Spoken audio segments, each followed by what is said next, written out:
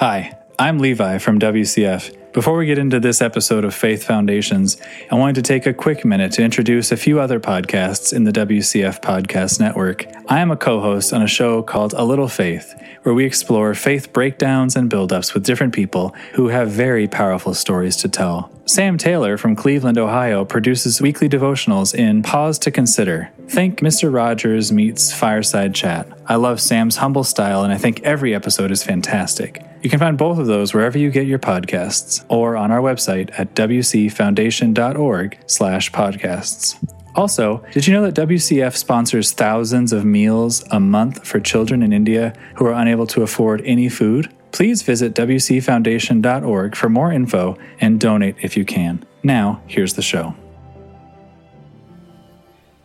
If you were asked if you knew of a man called Abraham, you might say yes, Abraham Lincoln. Well, Abraham Lincoln was important, but not nearly so important as the man he was named after, whose name was merely Abraham. Abraham was a Bible character mentioned in the first book of the Bible, Genesis. The story starts about 2,000 years before Christ. The scene is in the city of Ur, on the Euphrates River in a country we now know as Iraq. An important city, a city of moon worship. In this idolatrous place, God picked out a man because he found in that man an unusual faith. He was well along in years, about 70, but vigorous and well-to-do. His name was Abraham. In the 12th chapter of Genesis, it says, "Now the Lord had said unto Abram, Get thee out of thy country, and from thy kindred, and from thy father's house, unto a land that I will show thee. And I will make of thee a great nation, and I will bless thee, and make thy name great.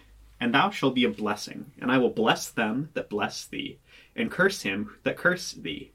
And in thee shall all families of the earth be blessed." Imagine yourself in Abraham's shoes. God had appeared to him. What did it all mean? We probably only know a limited part of the story.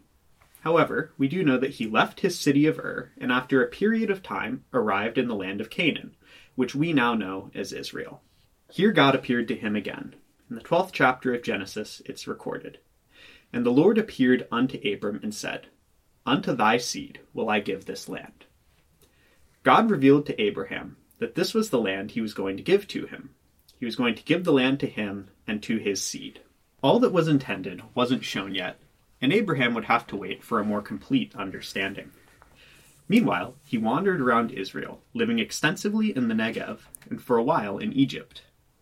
Later on, back in Canaan, as is recorded in Genesis 13, the Lord enlarged on his promise, saying, "Lift up now thine eyes, and look from the place where thou art, northward and southward and eastward and westward, for all the land which thou seest, to thee will I give it, and to thy seed forever. And I will make thy seed as the dust of the earth, so that if a man can number the dust of the earth, then shall thy seed also be numbered. Arise, walk through the land in the length of it and in the breadth of it, for I will give it unto thee." You know how specific Abraham's information was. He could actually see the land with his own eyes, and he could walk through it. It was literal. It was a land that he was living in.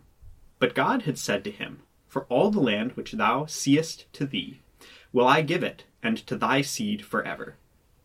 When God said he was going to give it to Abraham and his seed forever, this must have made Abraham wonder how it was all going to be worked out.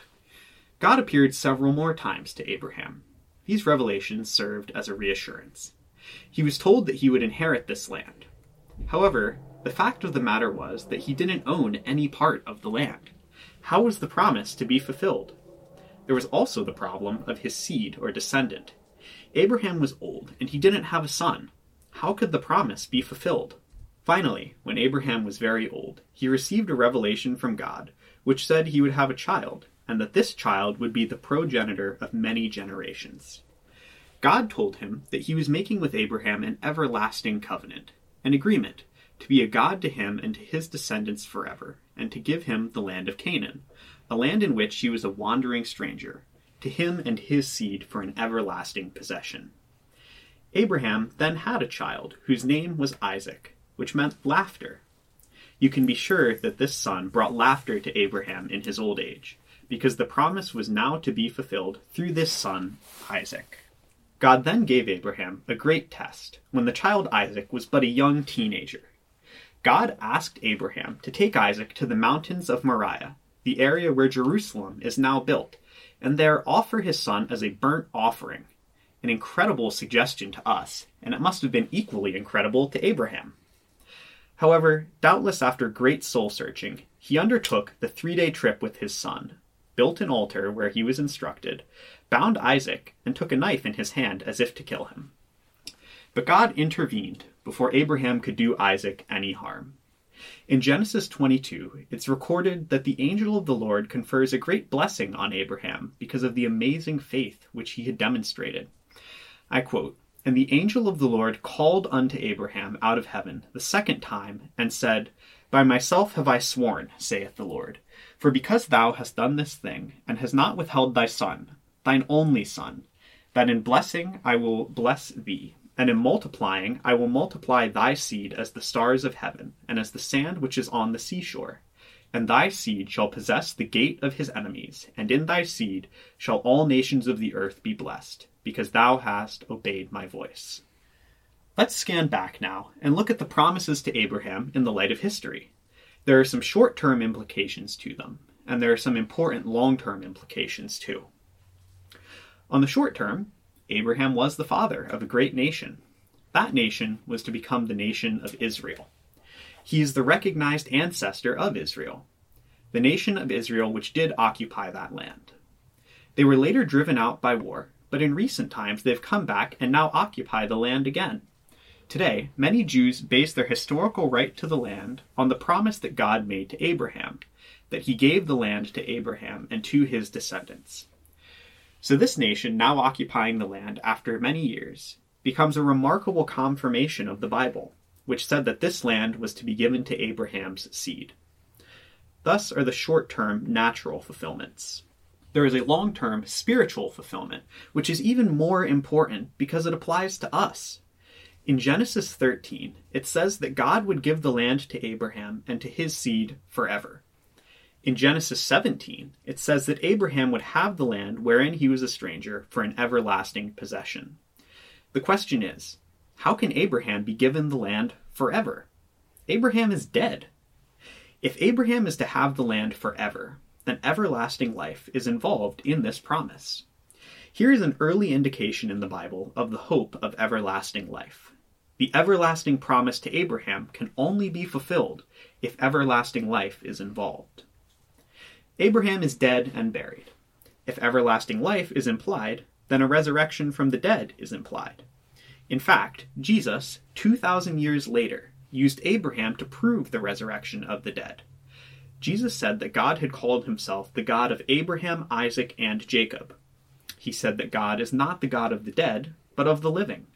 In other words, in God's sight, Abraham is living because God intends to raise him from the dead. Therefore, the resurrection is proven. This is the reasoning of Jesus, very briefly summarized. So the promises to Abraham become a promise of everlasting life. The second implication concerns the place of everlasting life. The promise was clear. Abraham was to inherit the land of Canaan, or the land of Israel, forever. The earth is therefore the place where eternal life will be enjoyed. If Abraham is to receive eternal life on earth, will it not be the same for others? The answer is compellingly so, yes. The promises to Abraham were to apply to his faithful descendants. They would inherit the land also. The promise to Abraham, therefore, involves none other than the establishment of God's great kingdom on earth. Jesus prayed, "Thy kingdom come, thy will be done on earth as it is in heaven."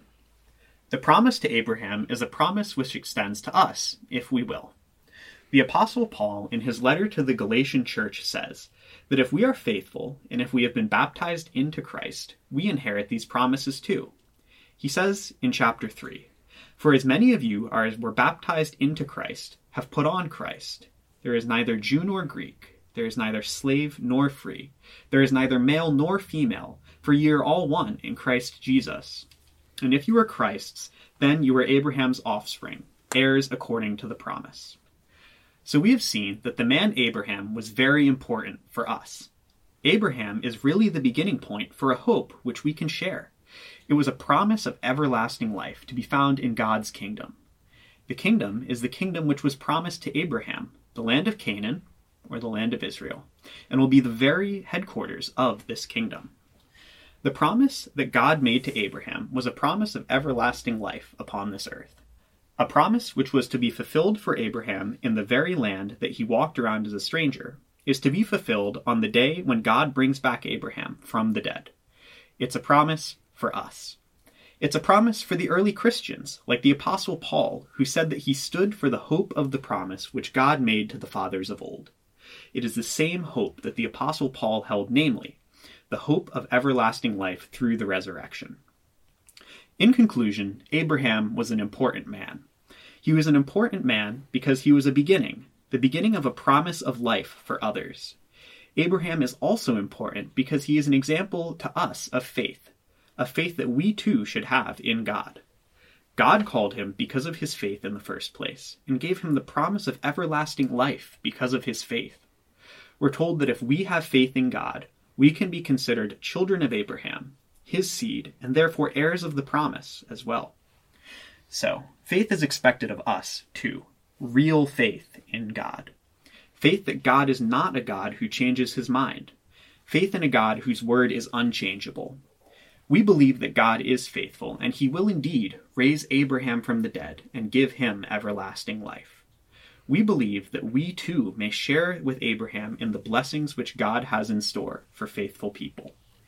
So we have a lesson of faith, a lesson which showed Abraham as a man of faith, a lesson which shows that we too, if we will have faith, will share in those great blessings to come, when God will visit blessings upon faithful Abraham.